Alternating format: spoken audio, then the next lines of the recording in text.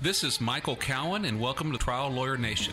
When the jury panel comes into the courtroom and the bailiff says, "All rise," I know we're here. And it doesn't matter who they are, nobody should be above the law. A lot of us talk about that, but you've actually done it. That's how you also maintain quality control over your practice. Yeah. That's a question I get asked a lot, and here's the answer. Welcome to the award-winning podcast Trial Lawyer Nation, your source to win bigger verdicts, get more cases, and manage your law firm. And now, here's your host, noteworthy author, sought-after speaker, and renowned trial lawyer, Michael Cowan. Today on Trial Lawyer Nation, we have Sari de la Motte, the attorney whisperer. How are you doing today, Sari? I'm doing great. Sorry, I had to throw that in there. So, Sari, tell us a little bit about what is it you do? I do many things, but I primarily, I would say I now 100% work with trial attorneys. I functioned as a presentation coach for years for trial attorneys and people in the corporate world and so on and so forth.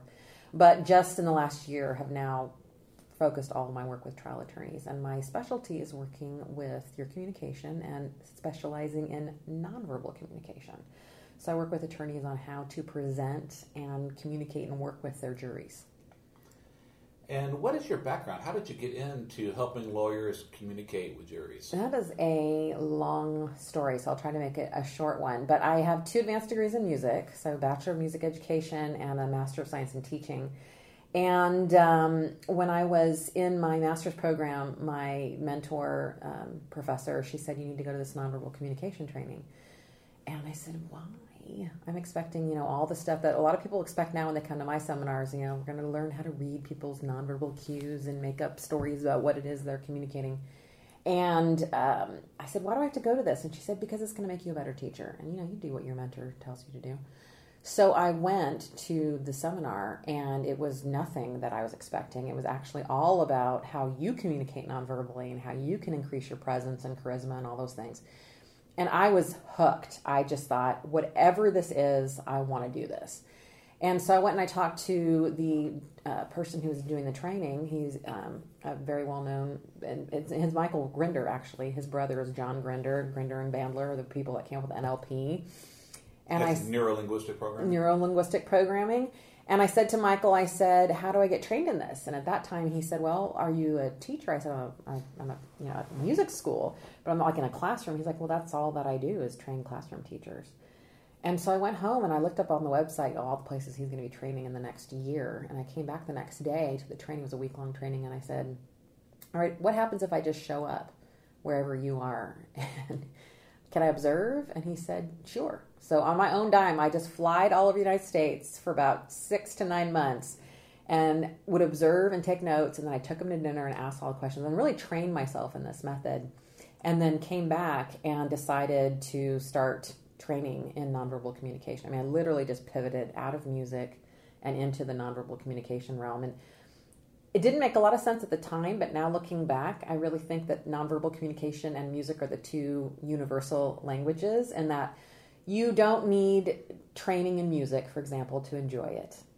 And same goes for nonverbal communication. We all are trained to, or I wouldn't say trained, we all know when our spouse is upset, for example. You don't need training in nonverbal communication. And you don't need training to know when you hear da-dun, da-dun, exactly. Something bad's going to happen. Something bad's going to happen. You don't have to go to music school to know that. Right, but if you want to perform music, if you want to be systematic in how you communicate nonverbally, then you absolutely need to get training. And so in that way, they're very similar in terms of the universal part of how they're both communicative outside of actual language. And so, so that's kind of how I started. I started training teachers in the schools on how to manage their classrooms using nonverbal techniques. And then the recession hit, and I thought, schools don't have any more money. So I adapted it for the corporate world. The Oregonian here did a story on me, and a lawyer called, and he said, "Can you come and help me pick a jury on Monday morning?" And I thought, I don't know.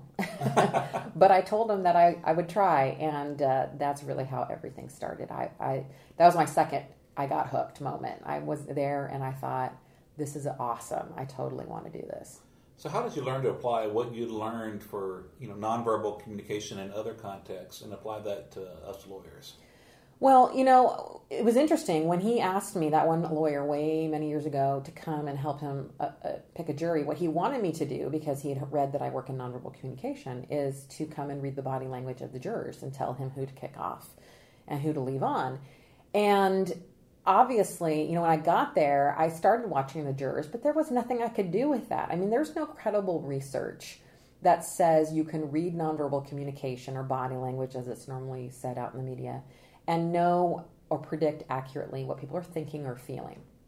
There's just nothing that backs that up. Even all the body language experts out there, they cannot show you any research that says that's available to us.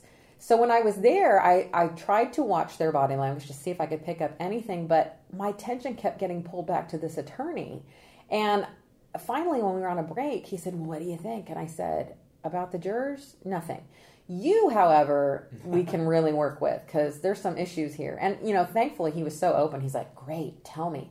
And so that's really where this was born, is that all of the nonverbal skills, the ones whether I was teaching teachers or in the corporate world or now with lawyers, they're all the same skills. It's just the context that changes. So all I had to do really was learn the context in which you guys and gals operate in and apply all the skills I've been doing for years up until that point. But it was when I really found my first lawyer that was willing to look at himself instead of trying to focus on what the jury was doing, that's when I fell in love with the work you guys do. And it is crazy how many times we're doing something with our hands or a facial expression or other body language or even our tone of voice, and we don't even know it. And we're giving off a message that is the opposite of what the words that we're saying is. Absolutely. And research says that if there's a mismatch between what you're saying and what you're communicating nonverbally, the listener will go with the nonverbal message every single time. I ask seminar attendees all the time, how many of you are aware of what you're communicating nonverbally? And most of people say, I have no idea what I'm communicating nonverbally. I say, yeah, how many of you have ever been videotaped? Almost every hand goes up. And I said, how many of you watched it back? And same thing. And I said, and how many of you were horrified? Everyone's like, it is horrifying. Not because, the hair or the weight or all the things we tend to think of, because we have no idea the weird things that we're doing nonverbally. That's why it's so shocking. We have no idea. I'm pulling my hair. I'm pulling this. I'm doing whatever. And that's a problem, I think, not knowing how you communicate nonverbally when nonverbal communication is the majority of the message. Wow, if you really want to be a great communicator, which I think trial attorneys, that should be your number one concern, you have to look at the nonverbal component of the message, or you're missing a huge piece. So I know I'm out here working with you here in Portland, Oregon. Yes, welcome to my town. Because I heard about you from Eric Penn, because you did some good work with Eric. He's a prior guest we had, and I love Eric. Sang your praises, and then I totally got hooked on your podcast, From Hostage to Hero. Who are some other lawyers, if you don't mind me asking, that you've worked with that maybe someone's heard of? Well, you guys have probably heard of Rick Friedman. So I really credit my entire career, not my entire career, but my start to Rick. Very early on, after I'd worked with that one lawyer, I started working a lot of criminal cases. That was a criminal case, and now hardly work criminal. I still do, but most of my work is with plaintiff attorneys. And the Inner Circle called. And it just happened to be at the beginning part of my career with lawyers, and they said, we're looking for someone to talk about nonverbal communication, and would you come and speak to us? And at that time, I didn't even know who the hell the Inner Circle was. I mean, of course, now I know they're the top 100 plaintiff attorneys in the United States. And so I went and I spoke, and you know how when you speak and you have that line of people waiting to talk to you at the end. So I was sitting there talking to people, and the very first person in line comes up to me and he says, I have this case in Las Vegas, and I'd like you to come down and help me pick a jury and watch my nonverbals and tell me how I can improve. And oh, by the way, I wrote a book, and I'm going to send it to you. And I thought, oh, how good for him. He wrote a book. And so a week later, on becoming a trial lawyer, shows up, and it's Rick Friedman. And, at that point in my career, I didn't know who the hell Rick Friedman was. But it's so interesting to me that it's always, and this is just proven true now in the last nearly 15 years in working with lawyers, it's always the best lawyers that show up on my doorstep. When I started working in the educational realm, it was the same thing. I would go in and to the schools, and I'd suggest they do a training, and that with the training, they would get coaching for their teachers. And they would say, great, that sounds wonderful. And I said, here's the caveat. I will not coach anyone who does not want to be coached. And they'd say, well, why is that? And I said, because it doesn't work. And they said, well, what should we do then? I said, why don't we just put up a sign-up sheet? I'll do the training. Whoever wants coaching can come and sign up. Well, at the first school, the principal after the training looked over that list and she said, these teachers don't need coaching. These are the best teachers in the school. And I thought, well, how interesting is that? Until it happened every single school.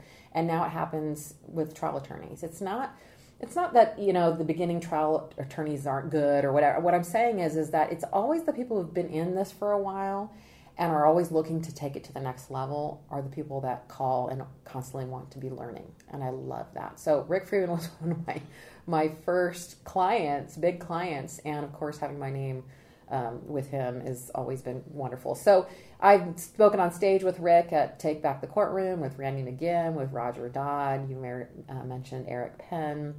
A lot of great attorneys. I'm all over the United States working with attorneys, or they come here to Portland to our studios here to work on their voir dire, which I've become known now as an expert in voir dire. I have found that is a common, and all the great attorneys over time, that they all are constantly trying to learn something new. Mm-hmm. And I think that's part of how they got to be where they are. Although in defense of the younger lawyers, I was taking courses as a younger lawyer, but frankly, I didn't have the time or the money to come out. Or the bandwidth, I think. You're learning so much as a young attorney, for sure. And the other thing is you need to know the basics of how to get your evidence in, what the rules are before you can work on what your tone of voice needs to be, or where to stand. You got to learn to walk before you learn to run. Exactly. You're not in any position to come out and work with me when you're still trying to get the basics of all that. Me messing with your gesturing and your stance and your voice, that's just going to add to the mess that the first 3 years of lawyering already creates for you. So yeah, for sure. But I also want to point out that there's a difference that I see, because I think a lot of lawyers are interested in learning different things. But there's a difference between the greats and everybody else, in that the greats aren't going from trial consultant to CLE to CLE and trying to pick up every newest, greatest formula. Here's what's going to make me win. It comes from a totally different place. It comes from a personal development stance, from a place of, I want to become the best version of myself, versus there's an answer out there and I haven't found it yet, so I need to keep trying. I see that all the time, and that just frankly makes me sad and tired for all of the trial attorneys that thinking there's some answer outside of themselves, instead of looking at my work or anyone else's work as a way to grow who they are personally and become the best version of themselves. Because unfortunately there is no magic formula or magic set of words or gestures. If there was, I'd love to give it to you. But trial is unscripted, and jurors will always be unknown until you get to know them. There's no formula to be able to think on your feet and be present and real and in the moment. And the other side gets to fight back. Absolutely. And they're working hard too. What was it? Mike Tyson said everyone has a plan until they get punched in the mouth. Well, I think that's true too, is that we need to redefine what it is that we're doing. I think if you go into this thinking the only acceptable outcome is to win at trial, then you're going to have a long, unhappy career as a trial attorney. We need to redefine, first of all, what winning means, and define that. When you said the other side fights back, that's what you're there to do. You're there to fight. You're not there to win. Winning is great, and that's a wonderful bonus, but you can't control whether you win or not. And so you have to let that go and define your success differently, which is, I went to fight. That you can always be successful at. And I think that's really going to change the experience for you as a trial attorney, instead of going, winning is the only acceptable outcome, and then I keep going from CLE to CLE trying to find the formula, and there is no formula.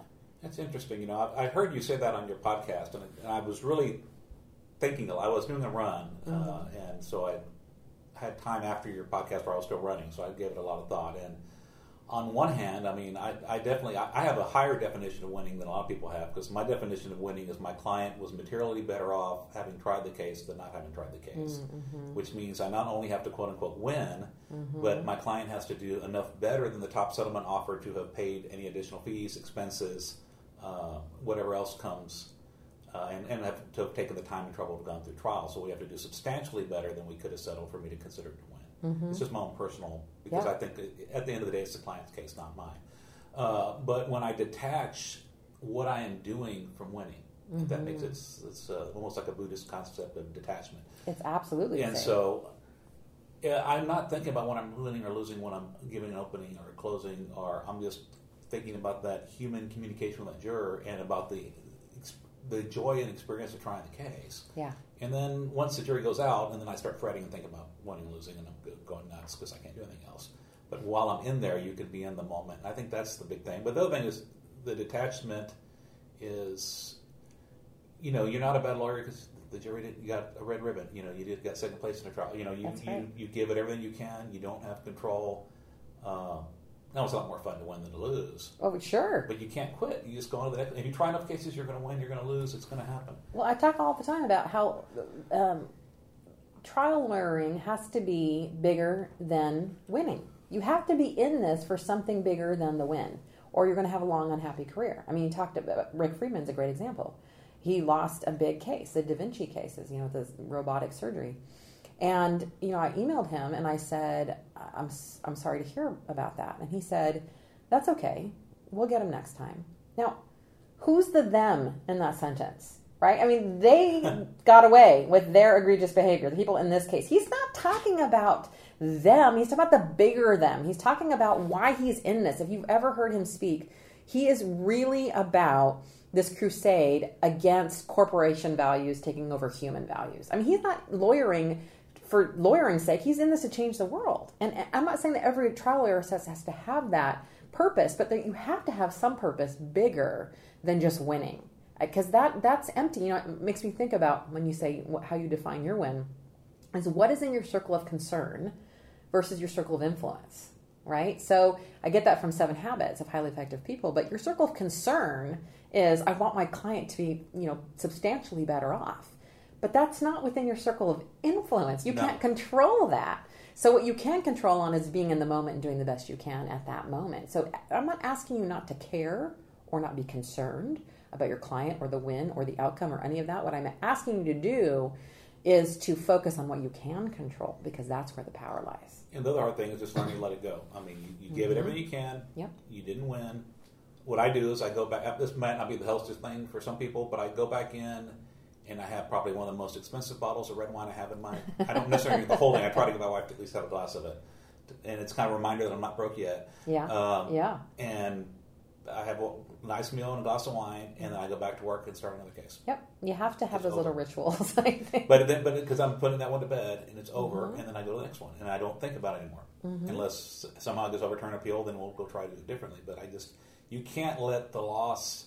You don't want to make the same mistakes over and over and over again, but you can't let the loss haunt you, or you could never get back in the arena.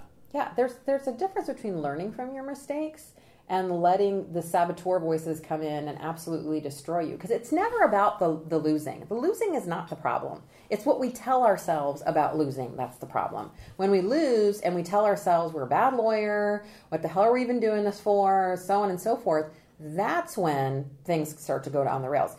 I lost a case is just a fact. We add the meaning to that fact. And nobody remembers the cases you lose.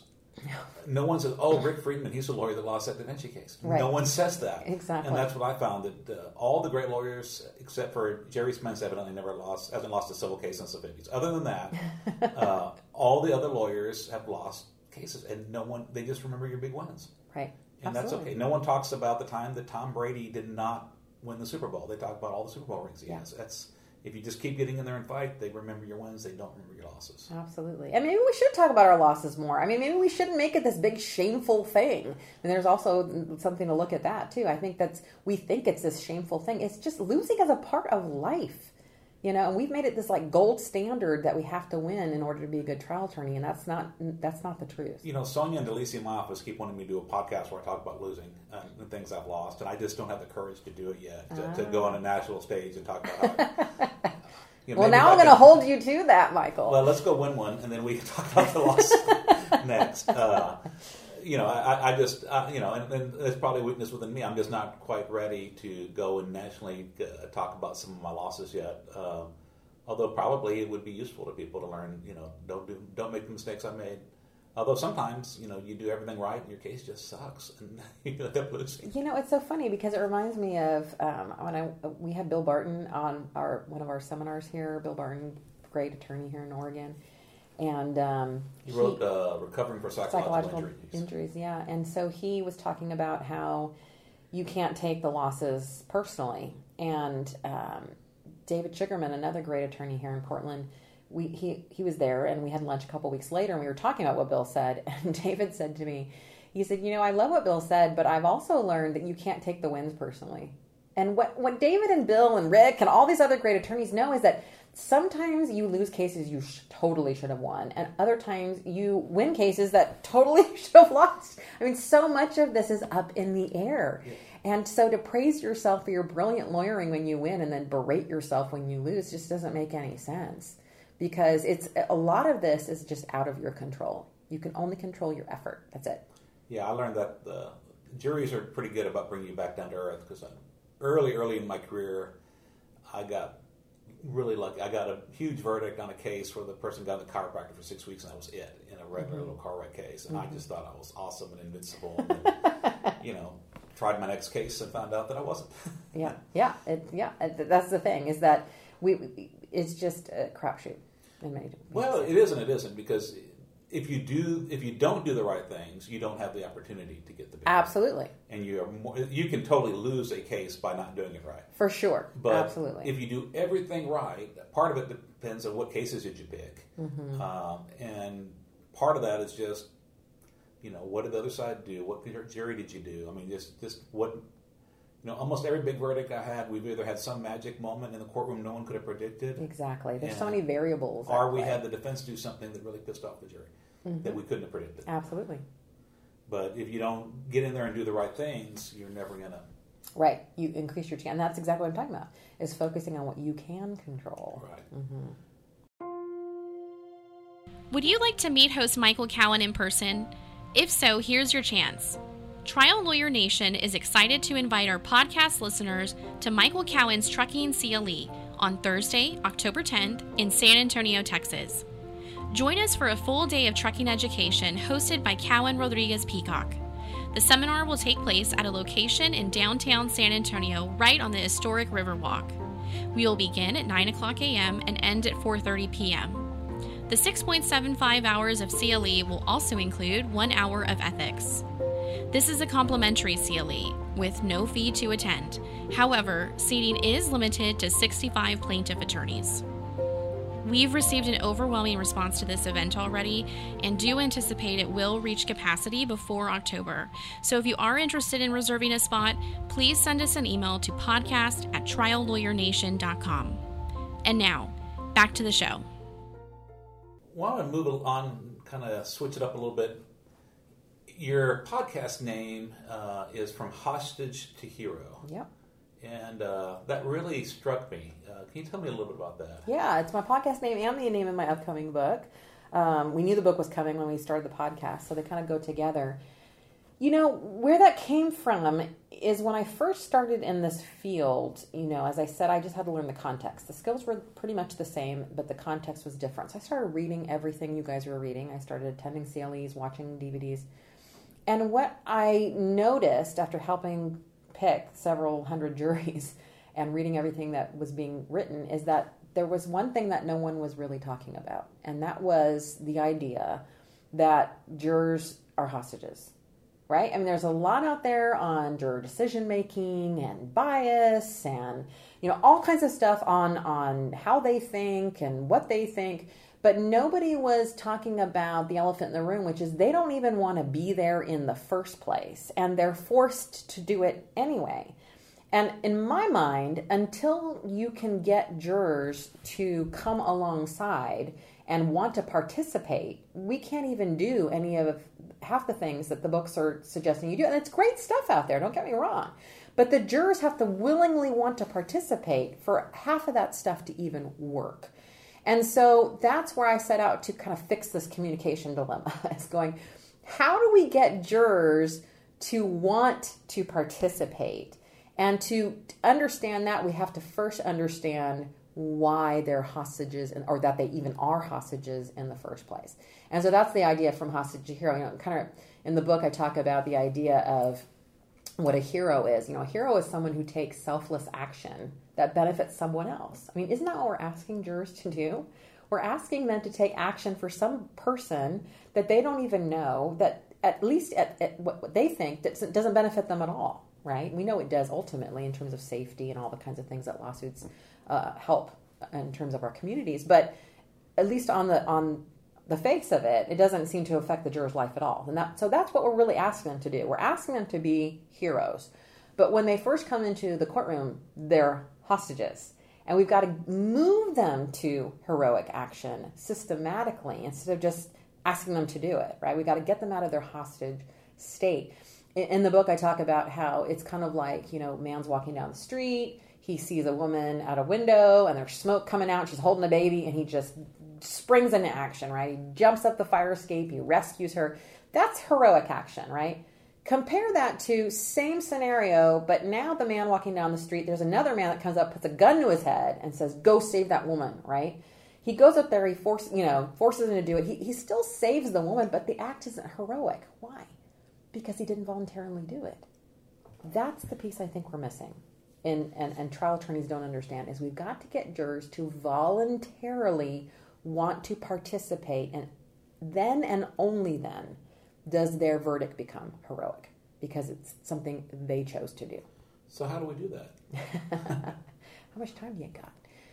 Well, for me... You can answer that question as much time as you want. I don't know that trial guys would love that. They prefer you get the book. No, I will give you the overview. Well, the biggest thing I think you have to do is first understand that they are hostages and understand and accept that as a reality, that they can't choose to not be there. I mean, they can, but there are definite consequences to that choice. In theory, yeah. Yeah, so they're there against their will. And if you understand that, I think when I'm in a seminar with attorneys and I say, who's the enemy at trial? I almost always get the jurors. Really? Yes, they yell, the jurors.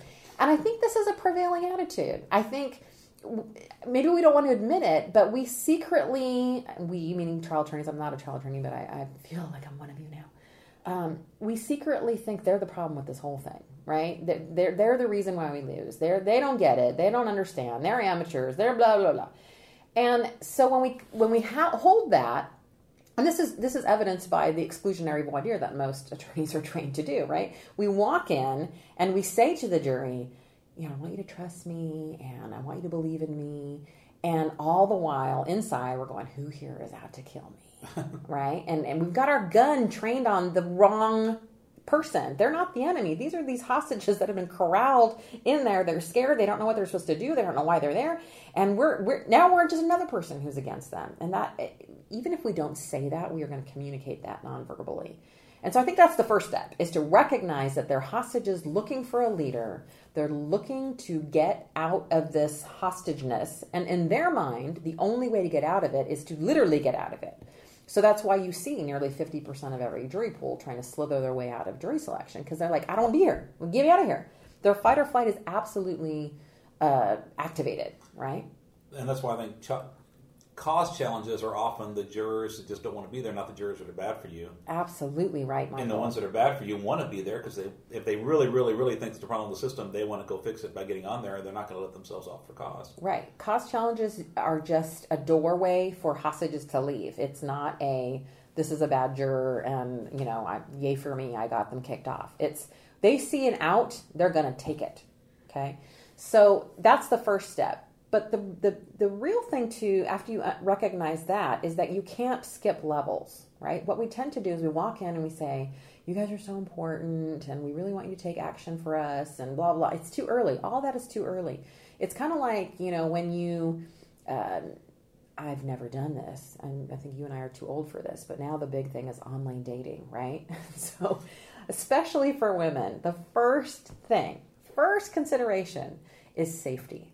Right? So when I meet someone, if I'm online dating, I'm going to go somewhere public. So, I can escape, I can scream, whatever, if this guy's a psychopath. Right? So that's the same thing with jurors. The first thing you need to do is create safety for them. That you are not a threat.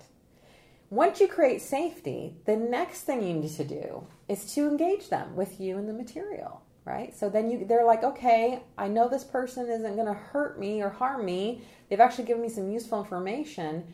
I'm a little bit more willing to hear what I'm here to do. So now we start engaging them with us and the material, and that's our voir dire process, right? Now, once they get engaged, now they can move to commitment. So now they can say, okay, now I'm going to hear your opening. I know what the case is a little bit about. Now you're going to put it all together for me. By the end of opening, we know that most jurors have made a decision one way or the other. That's where they commit. It's not until closing now that they can take action, right? So those are the 4 steps. It's create safety, engage the jurors, get them to commit, and then take action. What we tend to do is just try to jump right to action. And that's like going to our coffee date, talking for 2 minutes, and then getting down on one knee and asking the person to marry us. And the gal's thinking, are you a psycho? No, I don't even know you. So we can't skip levels with jurors either. We have to systematically move them through those 4 levels. And as you learn how to do that, you'll see that the jury starts changing and morphing right before your eyes, so that when you get to closing, really what you're doing is just empowering them to take action. You don't have to convince them of anything if you actually follow the steps. And I don't think we have the power to convince people of things anyway. Nope. All we can do is match up with their already preconceived ideas. Absolutely. So what do we do to create safety then? So there's a variety of things to do to create safety. In the book, I talk about the 3 components of any message. So there's the content, that's what you're saying. There's the delivery, that's how you're saying it. And then there's the reception, to how to read whether it's happening. So in each of the sections, safety, engagement, commitment, action, in the book you'll find that here's what you need to say to create safety, here's what you need to do to create safety, and here's what you can read to see if jurors are feeling safe. So just a couple of things on safety. I mean, a big one is breathing. And it's funny when I say breathing, people go, what do you mean breathing? I say, well, you need to be doing it. And they're like, well, I am. I'm like alive. I'm not dead. That's not what I mean. I don't mean you need to be living. I mean you have to be in control of your breathing. You know, I think back to Captain Sullenberger and the whole flight of landing the plane in the Hudson River, right? And so he came on the intercom right before they hit the water, and he said 3 words to the passengers. And if you read the reports, nearly every passenger said, I felt calm immediately. I knew we were in good hands. When I asked my seminar attendees what were those 3 words, they don't know. They're like, I'm not sure. What were they? And I said, you know what the 3 words were?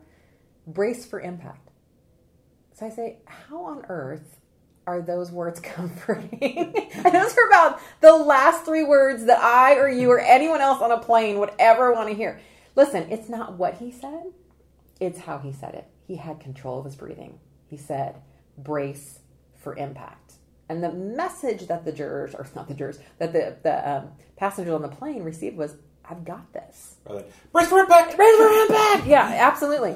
So breathing affects everything. It affects your tone of voice. It affects how you move in the courtroom. And when you are not breathing, you activate your own fight or flight response. And when you're in fight or flight, you're now in survival mode. And if we're talking about leadership, no one's going to follow anyone who's only looking out for themselves. So breathing, at the very least, communicates, I'm not scared, therefore you don't need to be scared. I've got this. I've got you. And I think one of the first things that I work with my trial attorneys is on how are you breathing, and do you have control over that? And people always come to me afterwards and say, I'm totally buying this. It's awesome. So how do I do this? And I say, you're doing it already. The point is that you're not aware of your breathing. So you need to bring more awareness to it so that you can access that good breathing when you're under stressful conditions like trial.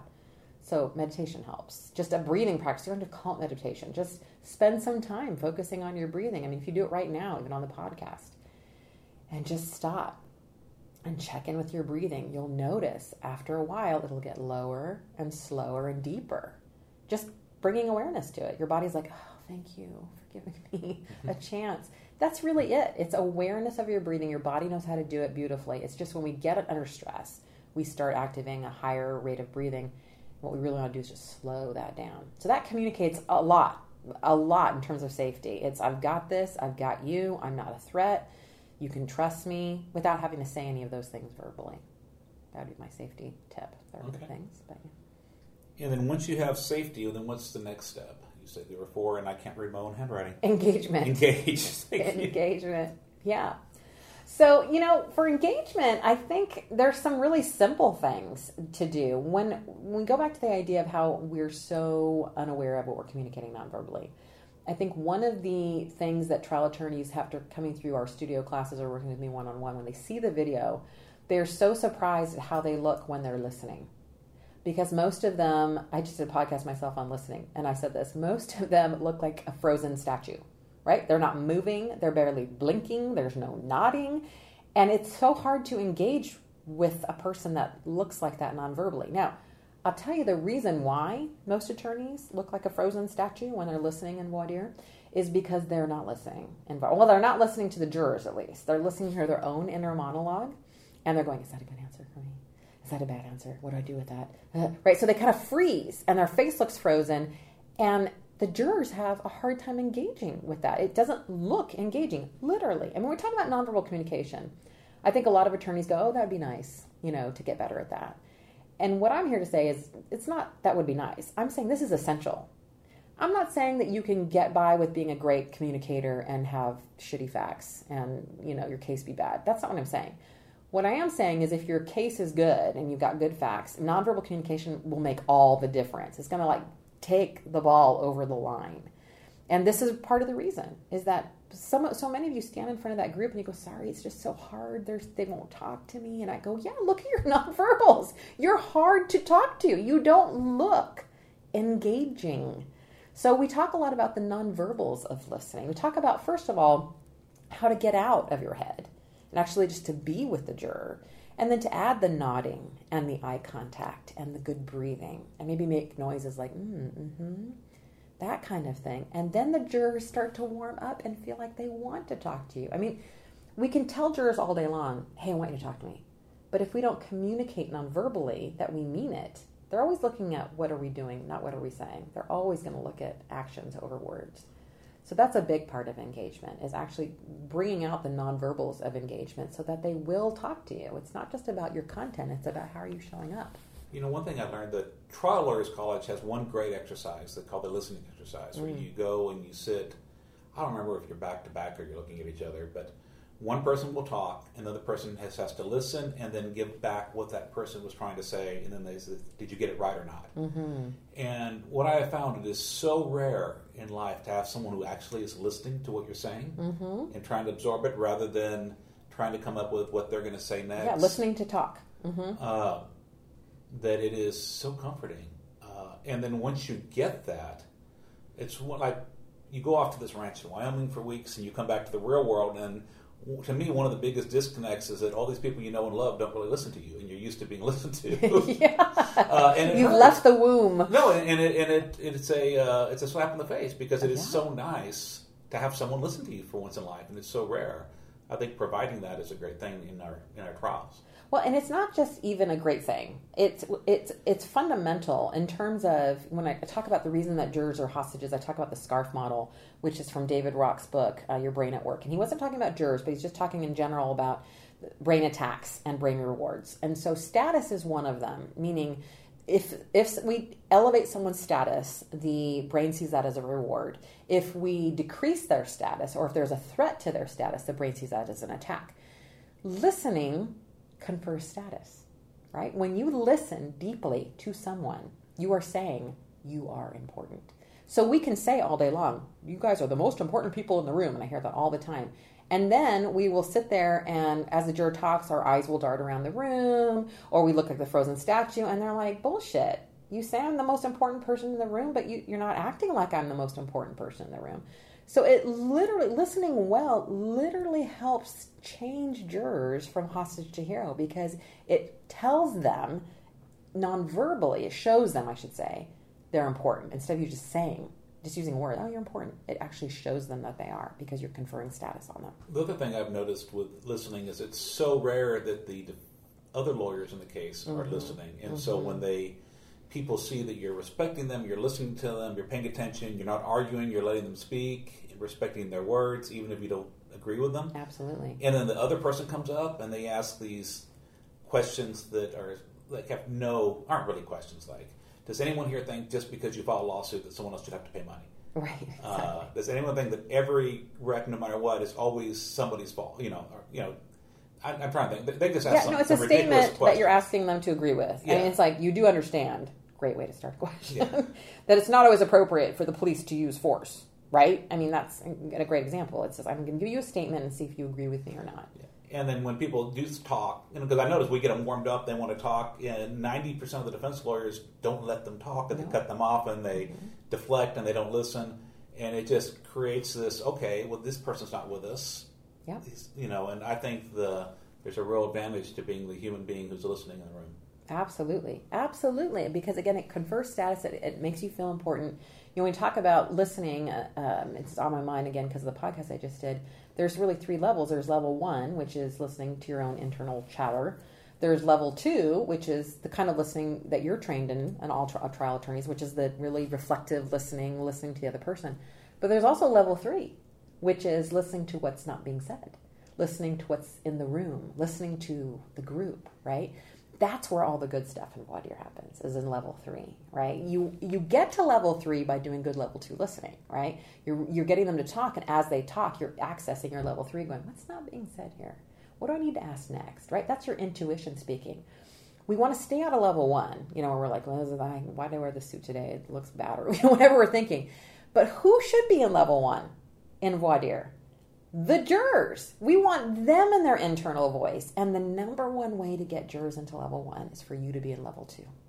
You give them the gift of listening so that they will go inside and think and process and share that with you. That's why coaching and therapy works, right? Because your therapist or your coach is an intense level 2, also with an eye on level 3, that you can go in your level 1 and really process and think through all your stuff. That's what we want jurors to do. They'll never be able to do that if you're in your level 1 because you're not present. So why would they go deep? They're just kind of watching you going, what's this concrete statue doing? You've got to really focus on them until they feel safe enough to go inside. And that's where we get all the good stuff in voir dire. You've mentioned the SCARF model. What is that? So that's from David Rock. And status is the first one for S. And then C stands for certainty. So that is, again, if there's a lot of certainty, the brain sees that as a reward. Brain loves certainty. If there's little to no certainty, that's a brain attack. A stands for autonomy. So the more we have freedom to make our decisions and to be in freedom, great. Brain loves that. Autonomy is restricted. That's a brain attack. Relatedness, the more we know the people around us and feel comfortable with them, that's a reward. We don't know people, that's an attack. And F stands for fairness. So if things feel fair, then brain is on board. If they don't, then attack. And so I was reading David's book. Again, I don't think he mentions jurors in there. But as I was reading the SCARF model, this was years and years ago, I thought, oh my gosh, we ding jurors on every single one of these. We attack their status, right? Because we're going to make them speak in front of people.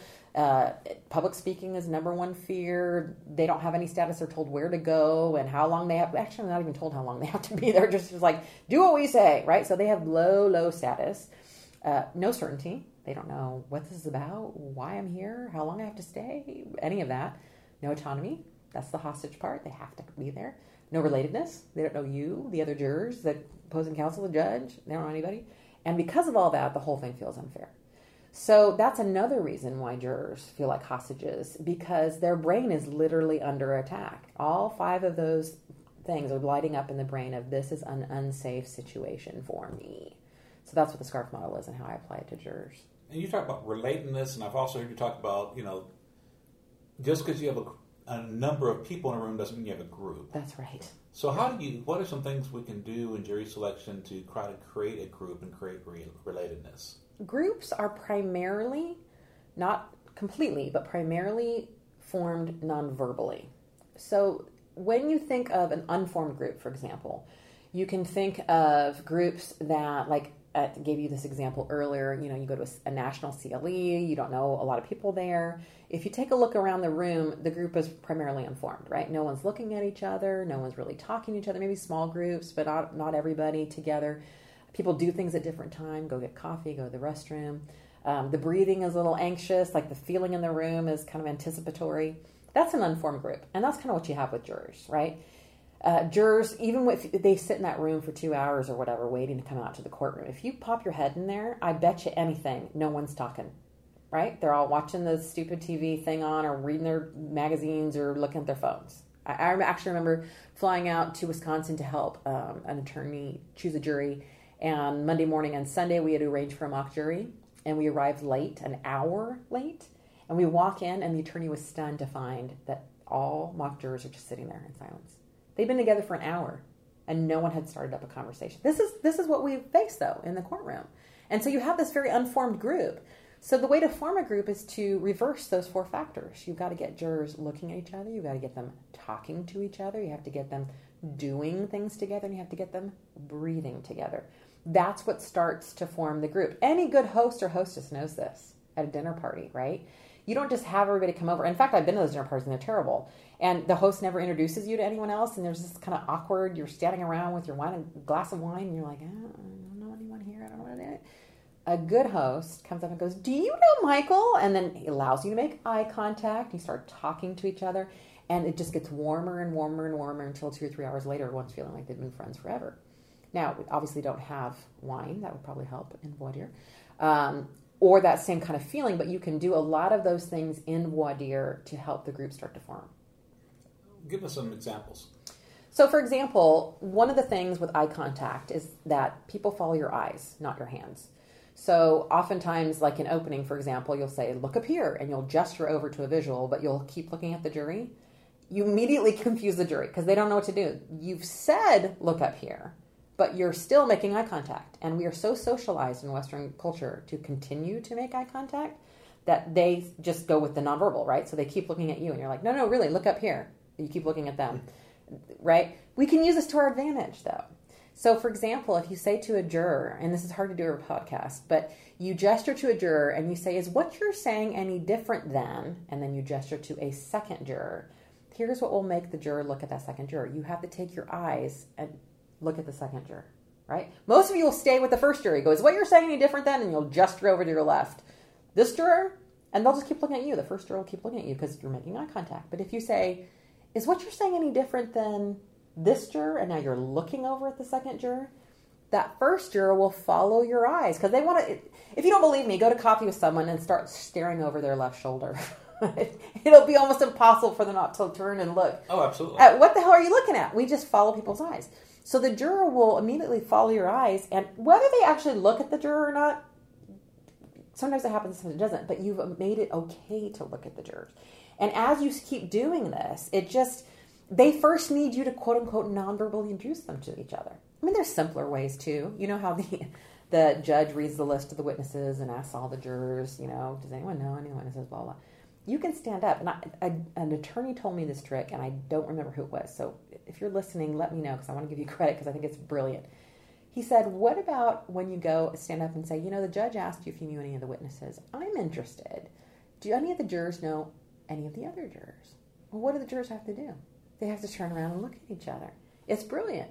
Because once you look at someone the first time, it's less awkward after that. Now I can look at you more and more, right? That first time is the hardest time. Yeah. So as you start doing all these things where and you start making it easier for them to look at each other, the group starts to form. It starts to get warmer and easier to talk. And you'll just find this. You're going to find this out tomorrow, Michael. It's just a magical thing. These little nonverbal cues, when you're really clear about where you're looking and how you're gesturing, you start non-verbally introducing the jurors to each other, and they start to identify and form as a group. Each year, the law firm of Cowan Rodriguez Peacock pays millions of dollars in co-counsel fees to attorneys nationwide on trucking, commercial motor vehicle, and product liability cases. If you have a case involving death or catastrophic injuries and would like to partner with our firm, please contact us. We would be honored to review the case in detail, discuss where we believe we can add value, and create a mutually beneficial partnership. You can reach Delisi Friday by calling 210-941-1301 or send an email to podcast@triallawyernation.com. She will coordinate a time for Michael Cowan to speak with you in person or by phone to discuss the case in detail. And now, back to the show. You talked some about, I don't know about in the podcast, but when you and I have been talking earlier today about issues versus relationships. Mm-hmm. Can you tell us a little bit about that? Yeah, I think that's the big difference in my voir dire than a lot of voir dires in terms of what you guys have been trained in, is that I always train in my seminars, outside of voir dire, I just say there are two buckets that every communication situation falls into. Every communication situation, whether you're ordering coffee, talking to your spouse, or you're in court. And that is, you are either dealing with an issue or tending to the relationship. And many times you go back and forth. But those are those two options where you always are. What happens in court is that jurors are in the issue bucket. No one gets a jury summons in the mail and goes, you know what? I cannot wait to get to the courtroom to have a relationship with Mr. or Mrs. Attorney today, right? They just don't. They are like, why am I here and what do I have to do? That is their primary concern. And so when you understand that the way to get what I call permission, and I'm not talking about verbal permission, like, do I have your permission to whatever? I'm talking about nonverbal receptivity. The number one way to get that with jurors or anyone else is to meet them where they are. So if you can accurately determine whether someone's in the issue bucket or the relationship bucket and then go there, permission starts to go up. Which is why when you start voir dire with, let me talk about your hobbies or your passions, you lose permission almost immediately because the jurors are like, what the hell does that have to do with anything? It's like, you don't get it, right? We don't want to be here. I don't want to talk about my hobbies and my passions. If you instead go to the issue, which you say, thank you for being here. This case is about a car crash. Boom. Right there. That one sentence increases permission because they want to know, why am I here? And what do I have to do? So that's my big thing with issue versus relationship, is that I help attorneys create an issue-oriented voir dire, meaning let's talk about the issues in the case because that's the one thing all the jurors have in common. That's the thing that's brought them here. If hobbies or passions come out somehow in that conversation, great. But when you start with relationship and jurors are in the issue bucket, you immediately mismatch. And that is a absolute recipe for disaster. What are some things you've seen lawyers do that hurt their cases? Well, being unaware of what they're communicating nonverbally is a big one. So, as I say in the book, it's not like this is you're going to do something nonverbally that will, like, they're like, we were for you, and then you use this gesture, and we were like, forget it. I mean, that's not going to happen. But it is the glue, I think, that holds everything together. So, for example, we talk about, I'll just use the voice pattern, but there's a whole body language thing to go along with this. We talk about the authoritative voice, which curls down, the James Bond voice pattern. And this voice pattern, which I'm using right now, communicates authority. And then we have the approachable voice pattern, which is the more open and engaging voice pattern. It curls up at the ends of sentences. And this is the Mr. Rogers voice pattern. Won't you be my neighbor? You have to have the timing down, and that can really get in your way. Because if you start your opening with the approachable voice pattern, you say, there's a rule in medicine that says, it sounds like you don't know what the hell you're talking about. And I've seen a brilliant appellate lawyer argue well, but use that voice pattern and not get her message across. On the flip side, you come into a voir dire with the authoritative voice pattern. You do understand that it's not always, whatever your question is. And then the jurors are like, and they just don't want to talk to you, right? So I think the nonverbals are not going to make or break your case, but they're certainly going to support your message. When you're saying something important and one-way communication, you guys really got to get this. It needs to be authoritative, both in voice pattern and body language. If you're wanting to engage the jury with you and get them talking, you've got to change to approachable. And immediately people say, well, I don't want to be inauthentic. Listen, I've never, in all the time I've been doing this, met someone who is totally authoritative or totally approachable. Everybody has both. Everybody does. And communication is all about timing. So when do you bring forth one and when do you bring forth the other? The general rule of thumb is you want to use authoritative when you're sending information. And you want to use approachable when you're seeking information. That's the general rule of thumb. And when you get that right, it makes a difference because, again, jurors are looking more at what you do than what you say. So if you communicate with authority, you don't have to say, I'm really authoritative and credible, right? You show them that you're authoritative and credible. And when you communicate approachably, you don't have to say, hey, I'm really approachable, you can talk to me, you show them that you're approachable, and then they engage with you. And that's not just in talking to jurors, it's in talking to witnesses. Absolutely. Like if you're in a deposition and you want someone to spill their guts, well, then you want to use an approachable voice. Now, what else happened? Well, what do I need to know? Yeah. If you're in cross-examination, tell me more. Yeah. And you want to say, like, this is the role, isn't it? And you broke that role, didn't you? I mean, it's a totally different. Well, as Randy McGinn says, cross-examination is when you get to testify. Right.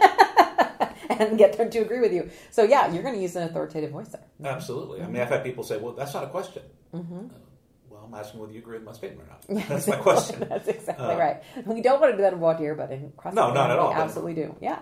Usually. Now, I can think of one cross-examination question I did that my partner at the time almost killed me because I had a doctor who was not going to answer a question that I asked and was going to give a speech in everyone. So this was probably insane, but it really worked. I said, it seems like you have something you really want to tell this jury, and it seems like you're not going to answer any of my questions until you get to tell it. So I'll make you a deal. If I ask you the one question, what do you want to tell this jury, and sit down and let you talk for as long as you want, will you answer my questions? Nice. And he totally dug his own grave. Of course. He talked about how he opened a clinic in this poor area of town because he wanted to help the poor area, and that our people like our expert from Harvard couldn't understand these people. And yeah, he hired foreign doctors, but they were more understanding of the immigrant community, even though the doctor came from Egypt and this was a Mexican-American immigrant community. And then totally let me go into the fact that all these people had Medicaid, and he was making money, but it was very low margin. The less he paid a doctor, the cheaper it would be. And a doctor from Egypt who failed the test 3 times before she could pass it would be a lot cheaper than someone who went to Harvard. And he started yelling and screaming at me and got really upset, and we won the case. Sometimes our most insane ideas are the ones that pay off. But it was one of those, it was a feeling in the courtroom, and if I'm trying to force words into this talk, I'm going to lose that battle. But then when I let him dig his own grave. But a lot of it had to do with the difference. When I asked him, I had to ask him that in a tone and a body language to let the jury think that I'm fine with whatever this guy has to say, and I'm actually curious to hear what it is. Right. And you weren't personally attached. I mean, going back to our original idea, is that I see so many attorneys get angry on cross-examine. It just doesn't help you at all. You let them hang themselves. The minute that you get angry on cross-exam or anywhere else, what you're communicating to the jury is this is personal. And what you're asking them now to do is to award not your client, but you a verdict. And no jury on the universe is going to personally award you a verdict. So keep your emotions out of it. The other thing is we have had people on the other side doing and saying things to us for a year or two, and we have all this backstory that builds up this when they say something, and it makes us furious and it hurts us, but the jury hasn't been along for that journey, and they just see you getting mad, and that means that that person they might not even understand what you're talking about, but if you got mad, they must have got you. Yep. You must have a problem with your case. Yeah, they've hit a hot button. Yeah, absolutely. Yeah, so get some therapy, get some coaching, figure that shit out before you get in the courtroom. But I remember an attorney once said, yeah, but sorry, they make me so mad because we're defending the truth. And I said, listen, you are not defending the truth. The truth needs no defense. You are a messenger of truth. And to be a messenger, you have to be clear and calm.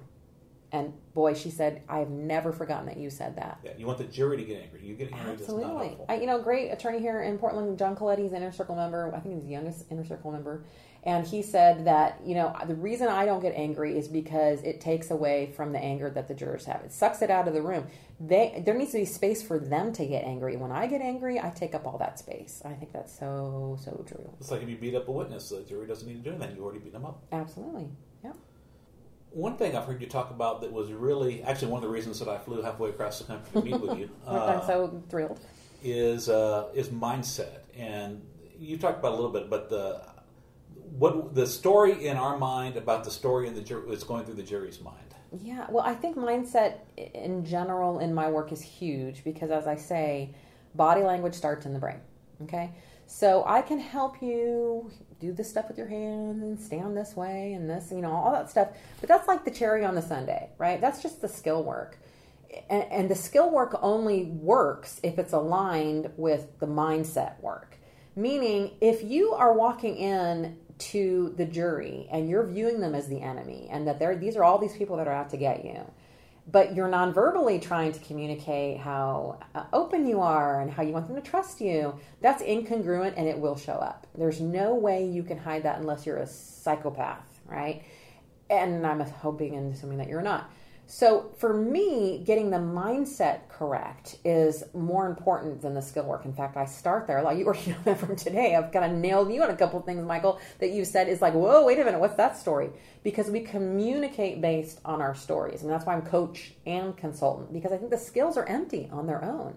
They are there to support you. All the nonverbal things I teach all my attorneys are there to support the healthy mindset that you should have going in the first place, which is not that every juror out there is going to be perfect for your case, but that you're coming with an open mind and with some curiosity, and you're looking for who you want on instead of who you want to kick off. I mean, the idea of the exclusionary voir dire is, to me, is ridiculous, is that let me kick everybody off that is bad for me and then just make do with anybody else.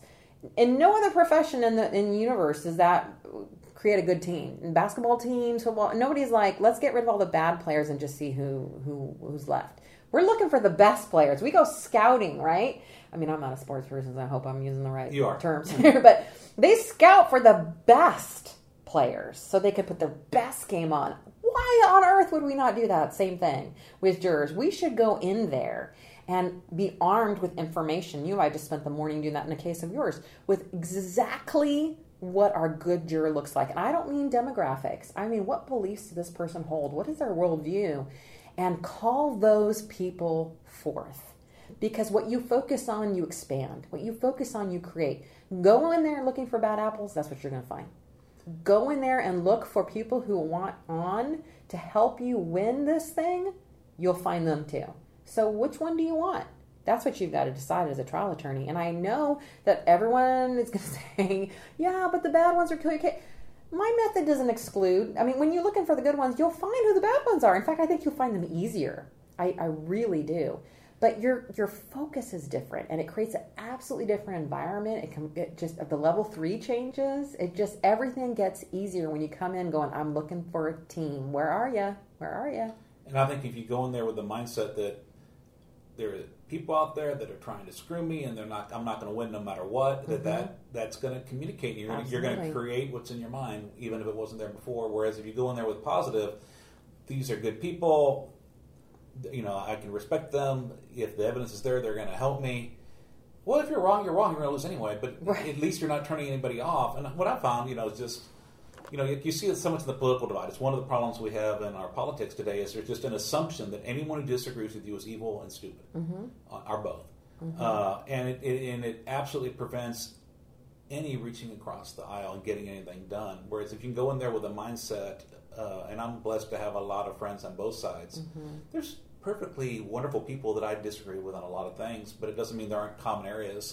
Absolutely. And most people I found on, pretty far right, if there are a lot of civil cases where they'd be fine jurors, as long as you treated them with respect.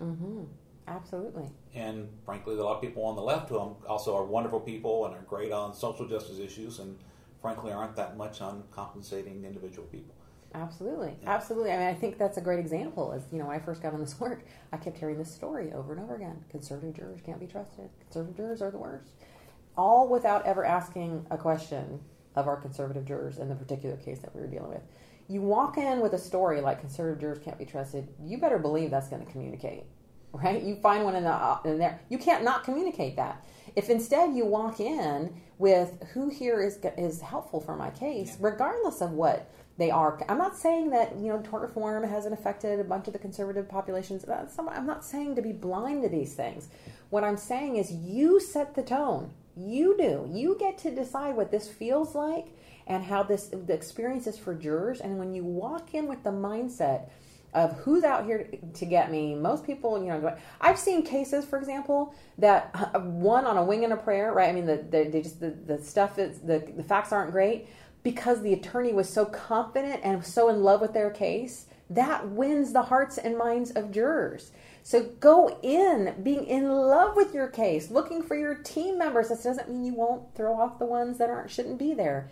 but it's all about which door do you walk in. It's like if you go on, let's go back to your first internet dating, you go on the first coffee date, and let's say the guy just talks about how all women cheat and they're heartbreakers. He's been hurt before. You've been hurt before, and trash talking your couple of last exes. You're probably not going to go out for something else after that. Absolutely. You can really turn somebody off, and I think that's kind of, we're trying to form relationships. You have to go in there with a mindset of we're people that want to have a relationship with each other. It's a blank slate. Yeah. It's Again, jurors will never be known until we get to know them. Yeah. So we come in with these preconceived notions about anybody, not just jurors, and you've already tainted the experience. It's hard to do. I mean, the brain loves stories because it helps us make sense. It's a shortcut, right? And as much as I love my brain's efficiency, those shortcuts can sometimes get us in trouble. We've got to go into voir dire with a sense of curiosity and wonder and really get to know even the bad jurors.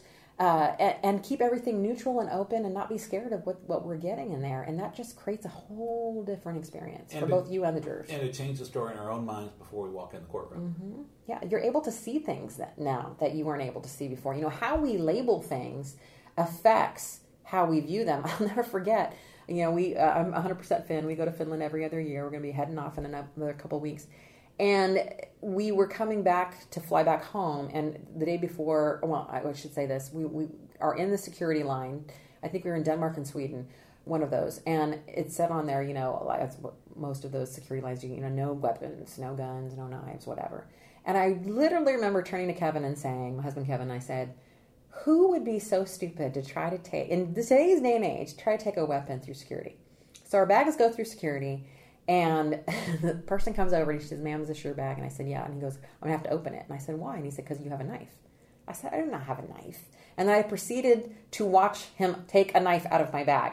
And that's when I recognized that I had bought a fishing knife / little pick to get the bones out. Yeah. But in my mind, I had labeled that souvenir. It didn't even enter my mind because I put the label souvenir on it. I just packed it with all the souvenirs.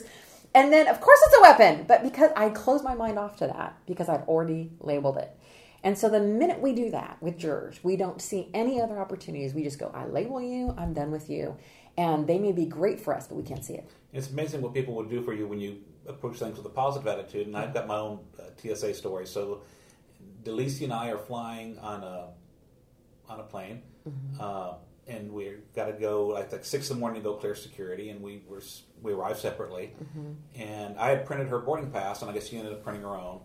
And so I'm talking to the guy, show him my ID. I show him what I thought was my boarding pass.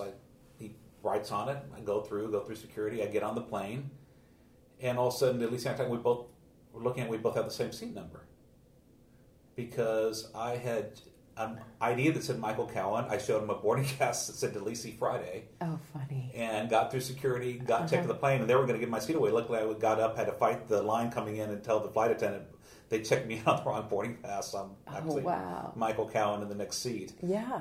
But I think because I was just talking to the guy like, I'm not doing anything wrong. Right. He didn't even notice the name of my boarding pass. But I'm sure that if I was nervous. Sure. Because I have a cousin, he was in the military, and he speaks Farsi. Mm-hmm. Is what he learned to speak. He says he can tell whether someone is bad or not. Now, I don't know how accurate it is. He goes, give me 3 questions. Mm-hmm. And they're like, who are you? Where are you going? Who are you going to go? Who are you going to see? Or something. I mean, real basic questions. Yeah.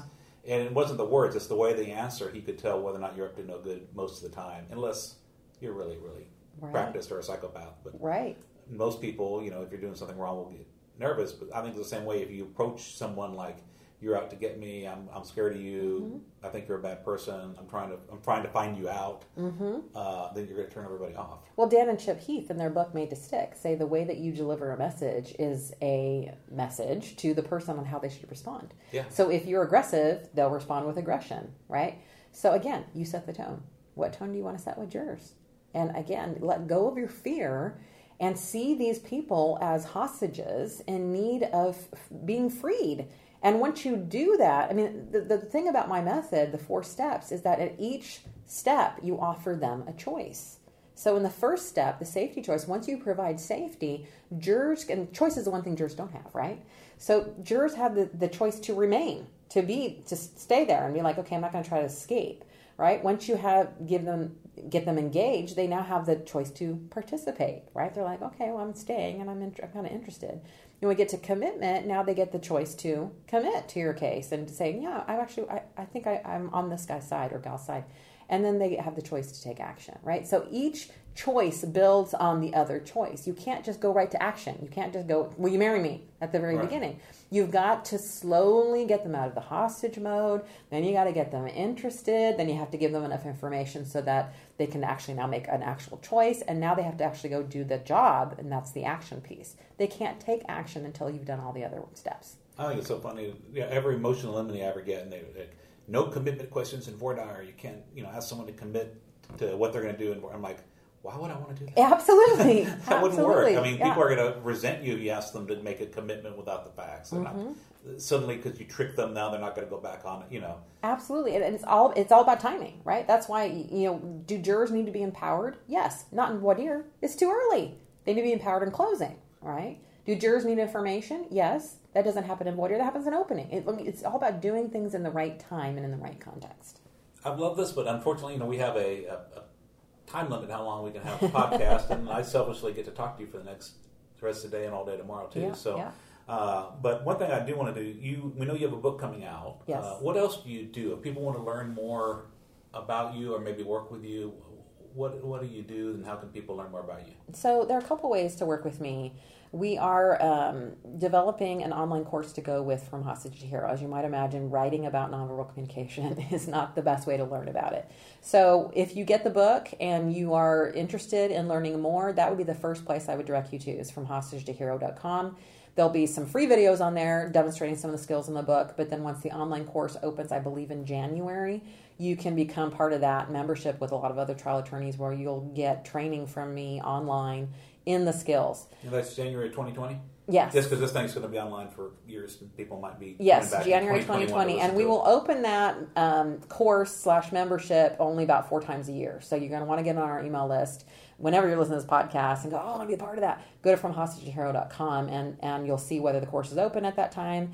And the reason we do that is because we want to really take the new members through and get them oriented. And I want to keep that small as we keep going, and then we'll let in some new members. So that's the real easy way to first get involved. If you've got a case coming up, you can just contact us at saridlm.com. That's just my regular website. And you can come out like I have come out for a couple days. Normally 2 to 3 days is the norm. And we'll take you through voir dire, an opening, or one or the other, get you in front of a mock jury, and really work the nonverbal communication piece. If you want to do that in a group format, we have our studio classes. Hopefully in 2020, we'll still be doing those. We may be changing that up. But for now, we've got our voir dire studio. It's a 4-day seminar with only 6 attorneys, a small group, 2 mock juries where you're learning all these skills that I've been talking about, and then an opening statement studio, which is all about the presentation skills and the storytelling skills. And that's a really great way to dip your toe into this work. You come out, you're with me for 4 days, 5 other attorneys, you learn from each other, and you get the whole videotape, and it's a really good time. So that's another way, if you've got a trial coming up, is to apply for a studio class and come out and work with a couple of other trial attorneys and get some good work done that way. And you have your podcast as well. I do have a podcast, From Hostage to Hero. You can find that on iTunes, Spotify. Absolutely. Getting some good reviews on that. So we're excited about that. Well, great. Well, I really enjoyed talking to you. I'm looking forward to continuing to work with you today and tomorrow, and I can't wait to read your book when it comes out. Great. Thanks so much for having me. Thanks.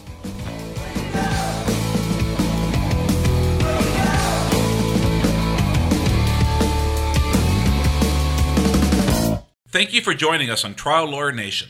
I hope you enjoyed our show. If you're listening to this episode on a mobile device, please click on Ratings and Review and leave our show a 5-star rating and write a review. And if you're listening to this episode from our website, please leave a 5-star rating on the episode page. We'd love to reach more listeners, and doing this will help more attorneys find this podcast. You can also visit our website at www.triallawyernation.com to opt into our mailing list so you can stay updated on our new episodes. I promise we won't spam you.